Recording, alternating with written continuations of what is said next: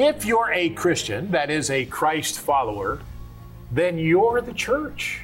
I'm the church. We are people who are the church.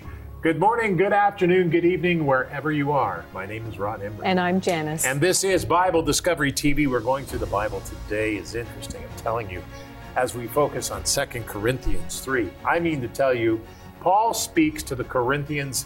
He writes a second letter. It's very good. Corey is here to help us understand this with Ryan. Corey, what's going on? So I'm going to be taking a look at the book of 2 Corinthians as a whole and some of the ways that we know the intentions of Paul as he was writing it. Ryan? Well, today Paul contrasts the Old Covenant with the New Covenant, and my segment is going to highlight some of these differences. All right, Janice? It's Fun Friday wrap-up. I'm going to ask a question. Near the end of the program, Ryan and Corey are sitting in the hot seats, but you get to answer at home, anywhere from Romans chapter 15 to 2 Corinthians chapter 3.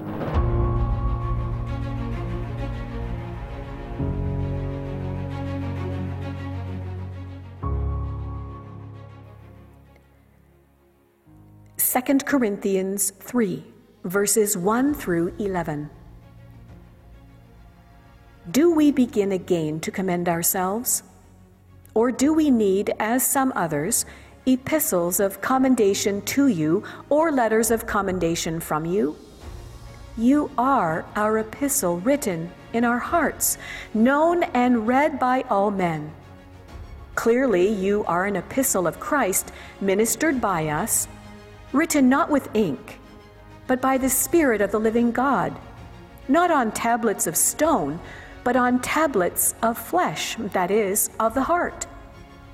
And we have such trust through Christ toward God.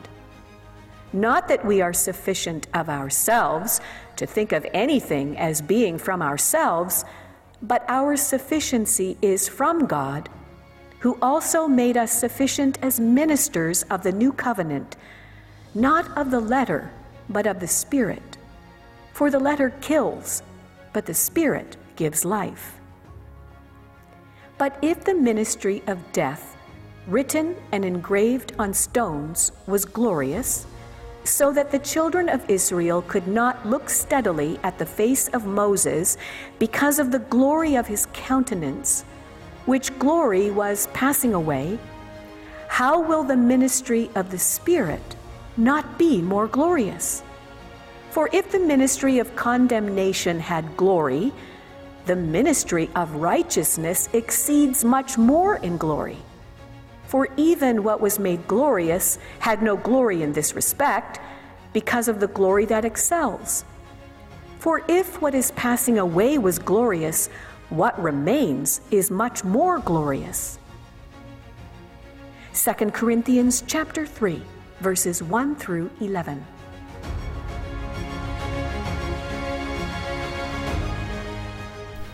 On this Friday, 2 Corinthians chapter 1 to 3. This is stunning. As we look at this and open it up and begin to understand what's happening, we understand that Paul wrote a second letter to the church at Corinth, not long after his first one. Now, since Paul spent nearly 18 months in Corinth building the church, he spoke openly about sins and conflicts within the church.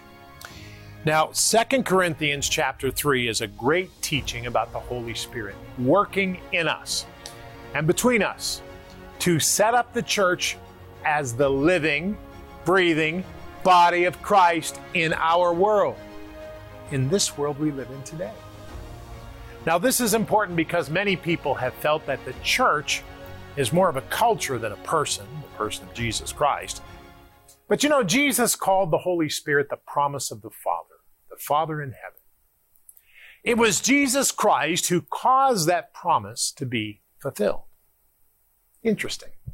The Holy Spirit is alive and well right now because of the work of Jesus Christ. He's with us today. It is absolutely stunning when you think it through. And as we do so, let's look at the scripture as we focus today on this because it's important. Now, I want to tell you, get your Bible guide and turn to today's passage because if you didn't, Why not? Get your Bible guide. We'll send it to you. You can write to us or call us or go to BibleDiscoveryTV.com, BibleDiscoveryTV.com, and click on the page. It'll take you to a donate page. Then to the PDF file where you can download everything and you're within seconds of being with us. It's great. But today, is the Holy Spirit still working? The Holy Spirit is working. 2 Corinthians 3, verses 1 through 11. Let's pray. Father, I pray today in the name of Jesus Christ that we would see and understand that your Holy Spirit, it's not only alive and well, but it's working. And today we're seeing things develop that we've never seen before. And we thank you, Lord, that we have been alive to see this. Help us, Father, to fulfill our destiny of telling others about Jesus Christ. Help us to live like you want us to live. And thank you, Lord, for Israel, your great nation that is alive with us today since 1948 and since 1967. They've established their place, and we pray in Jesus' name that you would help us to understand the times in which we are in. In Jesus' name, and we all said together, amen and amen. Now, 2 Corinthians chapter 3. This is a good one. Do we begin again, Paul says, to commend ourselves? Wow, that's amazing. Paul's pretty charged up here. Or do we need, as some other epistles, epistles and commendations to you, or letters of commendation from you? You are our epistle, written in our hearts, known and read by all men. Clearly you are an epistle of Christ, ministered by us, written not with ink, but with Spirit, that's capital S, the Spirit of the living God, not on tablets of stone, but on tablets of flesh, that is, of the heart. What is Paul saying? As Christians, Christ followers, the church is who we are. The character of the church is the character of the people in it, reflecting the character of Jesus Christ. So there are other reasons that we follow Jesus Christ. First of all, we are saved from the ravages of hell, the destructions that come. But we're also becoming more like Jesus Christ. And as we become more like Jesus Christ, you know what happens? People see that. Now, they don't react. Some react well, some don't react well. But, beloved, as we change and become more like Jesus Christ, people see that. That's what Paul's saying. And it's important for us to understand. Now, let's go on because this gets interesting. 2 Corinthians chapter 3, verses 4 and 6. And we have such trust through Christ towards God, not that we are sufficient of ourselves to think of anything as being from ourselves, but our sufficiency is from God, who also made us sufficient as ministers of the new covenant, not of the letter, but of the Spirit. Now do you begin to understand what he's saying? Of the Spirit, for the letter kills, but the Spirit gives life.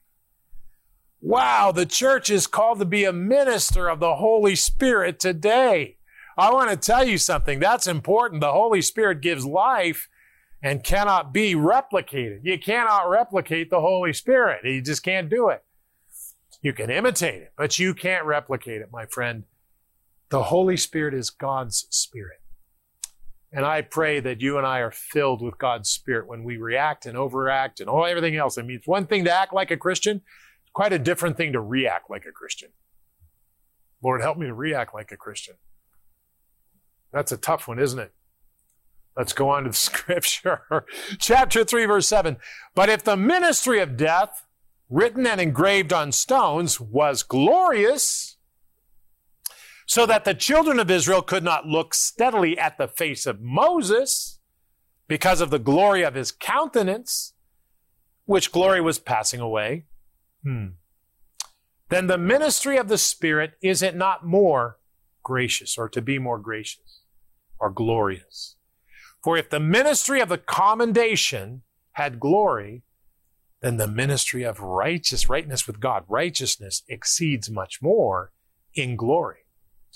For even what was made glorious had no glory in the secret or this secret respect, because of the glory that excels. For if what is passing away was glorious, what remains is much more glorious. What in the world is Paul saying? Unholiness cannot live in the holy presence of God. Unholiness cannot live in the holy presence of God. The Spirit of God gives us strength to be able to become holy in Christ Jesus. Unholiness cannot live in the presence of God's holiness. So, what that means is very simple. As the Holy Spirit comes into our heart, we've given our life to the Lord, we know that unholiness cannot exist where there is holiness, because there's only one Lord. Holiness comes in and takes the throne. Jesus is made Lord. Unholiness has to dwindle out. And that's called the sanctification process. That's exactly what happens. When you invite Jesus Christ into your heart, into your life, the unholiness and the drawbacks and the failures leave. It's really important. I just feel in my heart right now, somebody needs to invite Jesus Christ into your heart. He's ready and he's waiting for it. Pray with me and say this: Jesus, I believe you're the Christ. I believe you died on the cross and you rose again miraculously. And because death couldn't keep you. And I believe you paid the cost of sin. So forgive me of all of the sin that I have and help me. Help me, Lord. Help me to become better. Help me to become more like you. Be the Lord of my life. In the name of Jesus Christ. And we all said together, everywhere, amen and amen. Hi, Rod Hembry. We go through the Bible in 1 year. It's exciting. It's great. And you can join us by searching Bible Discovery TV on your phone. That's right, on your phone, your iPhone or your Android phone. And when you do so, you'll find the app. You can download the app and watch it anytime you want. Never miss a program right here on Bible Discovery TV. We'll see you there.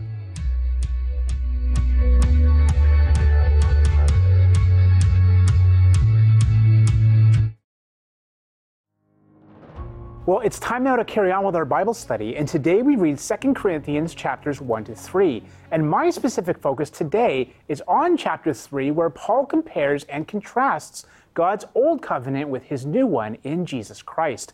And so my segment today is just going to highlight some of these differences. So let's go. In the third chapter of Paul's second letter to the church at Corinth, he makes several important contrasts between God's old covenant given through Moses and his new and superior covenant in Jesus Christ. He begins by noting that while the old covenant was physically engraved on tablets of stone by God, the new covenant is spiritually engraved on tablets of human hearts by God's Holy Spirit. Paul probably has in mind here the prophecy of Jeremiah 31, which promises a new covenant where the will of God will be written on people's hearts. Paul understands the church as the fulfillment of this prophetic vision. Paul also notes that while the old covenant brought condemnation and death, the new covenant brings righteousness and gives life, because, as Dr. Charles Stanley puts it, the law revealed God's righteous requirements to us, standards we could never hope to meet on our own. The Spirit, on the other hand, gives us life because he draws us to faith in Christ's provision on the cross. A third contrast Paul makes is that while the old covenant certainly came with glory, the new covenant came with greater glory, surpassing glory even.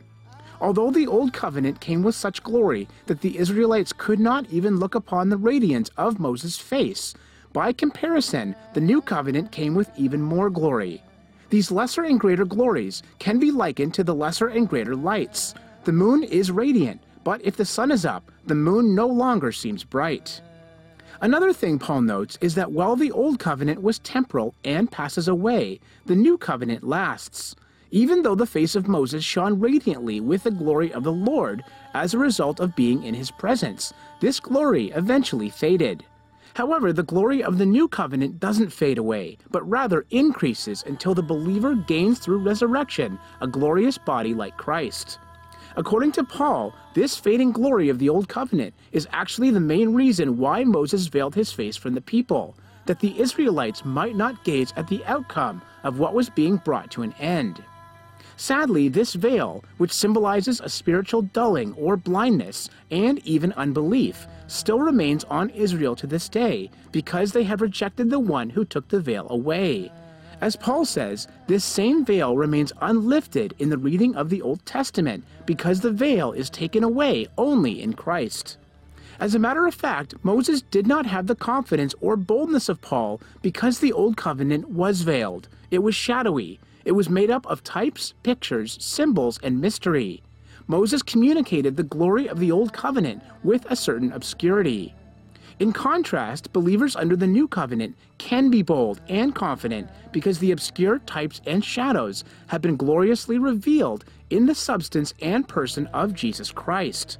In this spirit of boldness, John MacArthur actually goes so far as to say that without Christ, the Old Testament is unintelligible. But when a person comes to Christ, the veil is lifted and his spiritual perception is no longer impaired. With the veil removed, believers are able to see the glory of God revealed in Christ. They understand that the law was never given to save them, but to lead them to the one who would.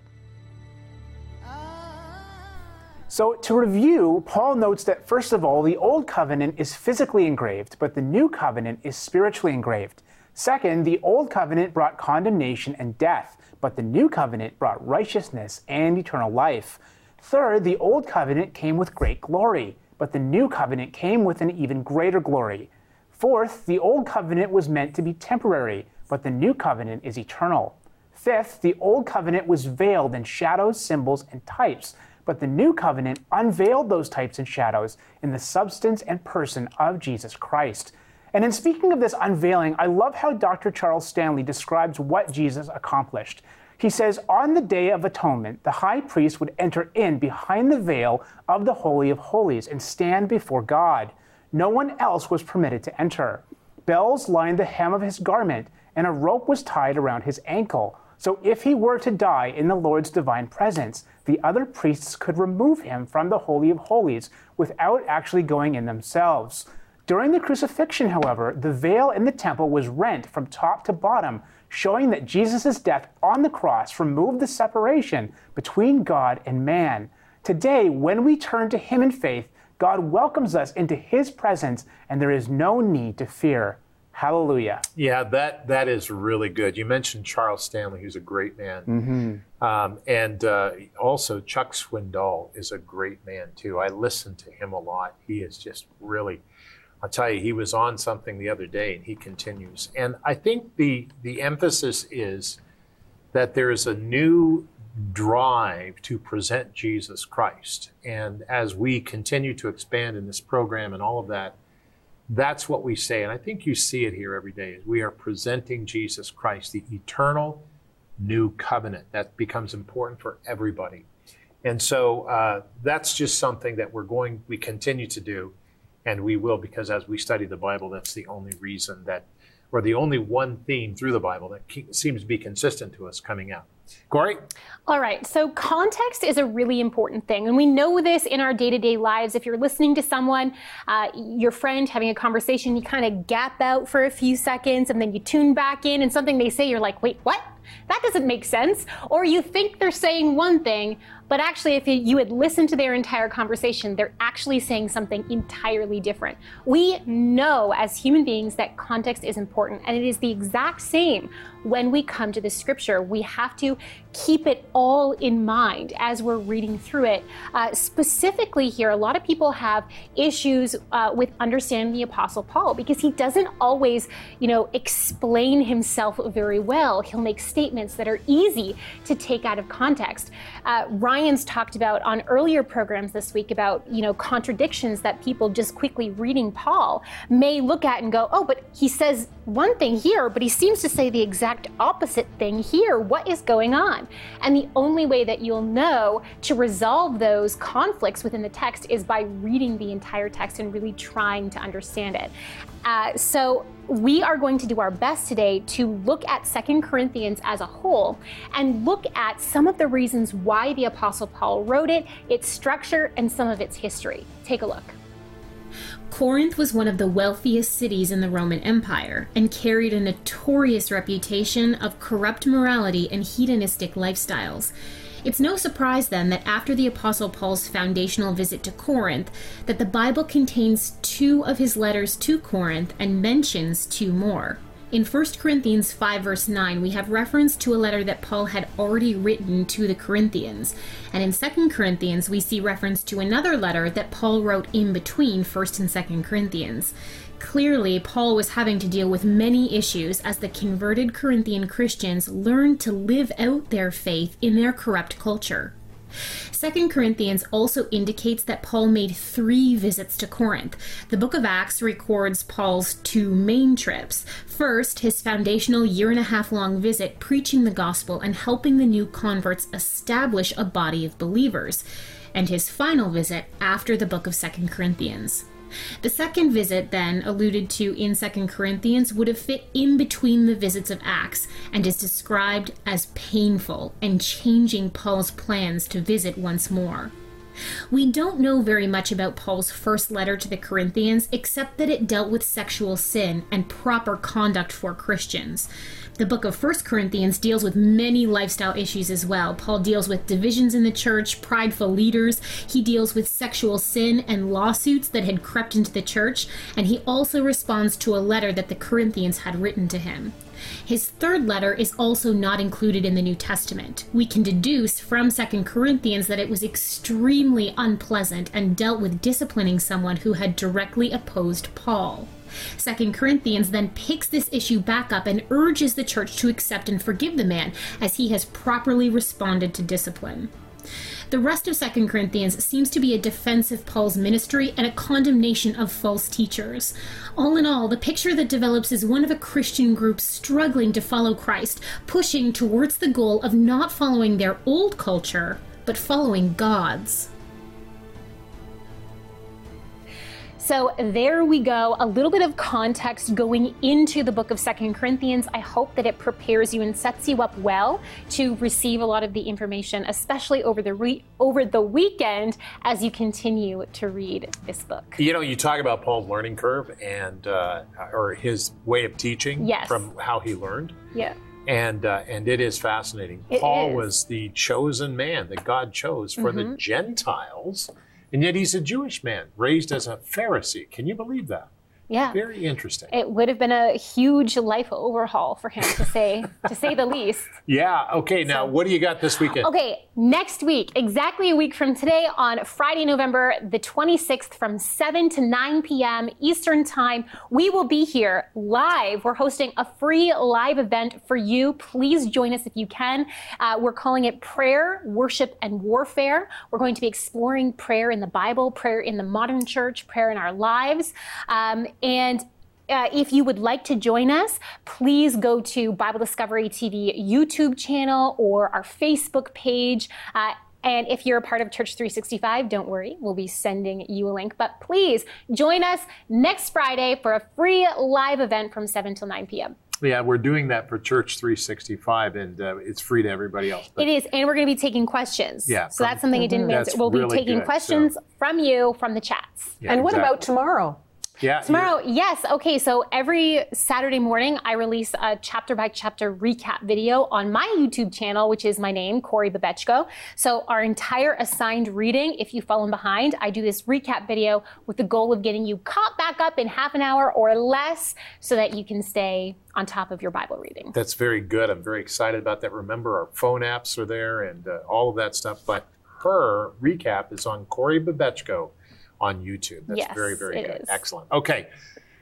What about this question now? The Fun Friday wrap-up. Do you think it's fun at home? I do have a few people that write in and say, I even have Bob and Cindy who will text me often Seriously? And say, I got the answer right. We got it right today. So Bob and Cindy are great. They are great. Bob, you're great. They Cindy, you're certainly are. awesome. So that's They good. are. Anyway. All right. Fun Friday wrap-up. Here it is. I could ask a question anywhere from Romans chapter 15 all the way through to 2 Corinthians chapter 3, because that's what we've read from last Friday. So here it goes. It's a little bit of a long question, So don't gap out, like you were saying. Right. Sometimes I will try happens to keep that context. Yes. So let's keep this in context.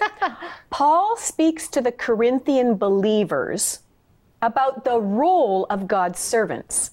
He talks about watering, working, and mentions that some plant, some water, but it's always God who gives the growth or that gives the increase.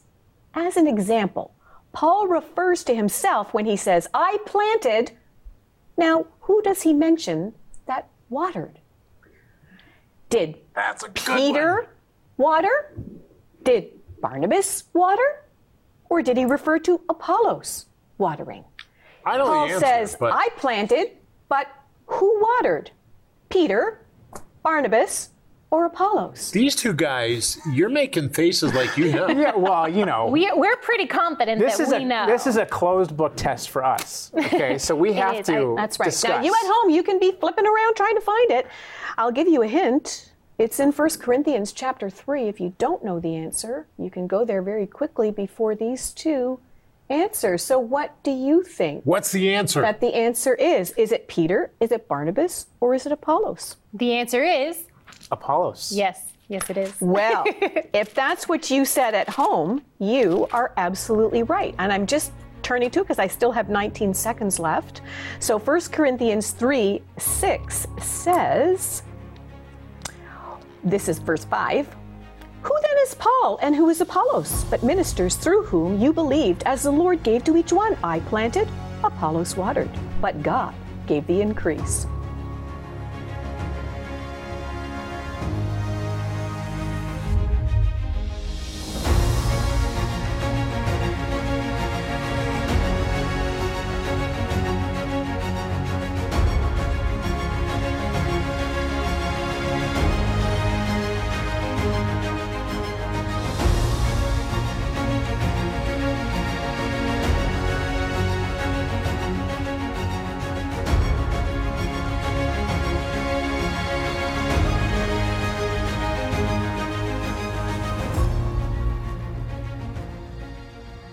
Thank you for joining us today. Remember, Monday, Wednesday, and Friday from 3:30 to 4:30 afternoon.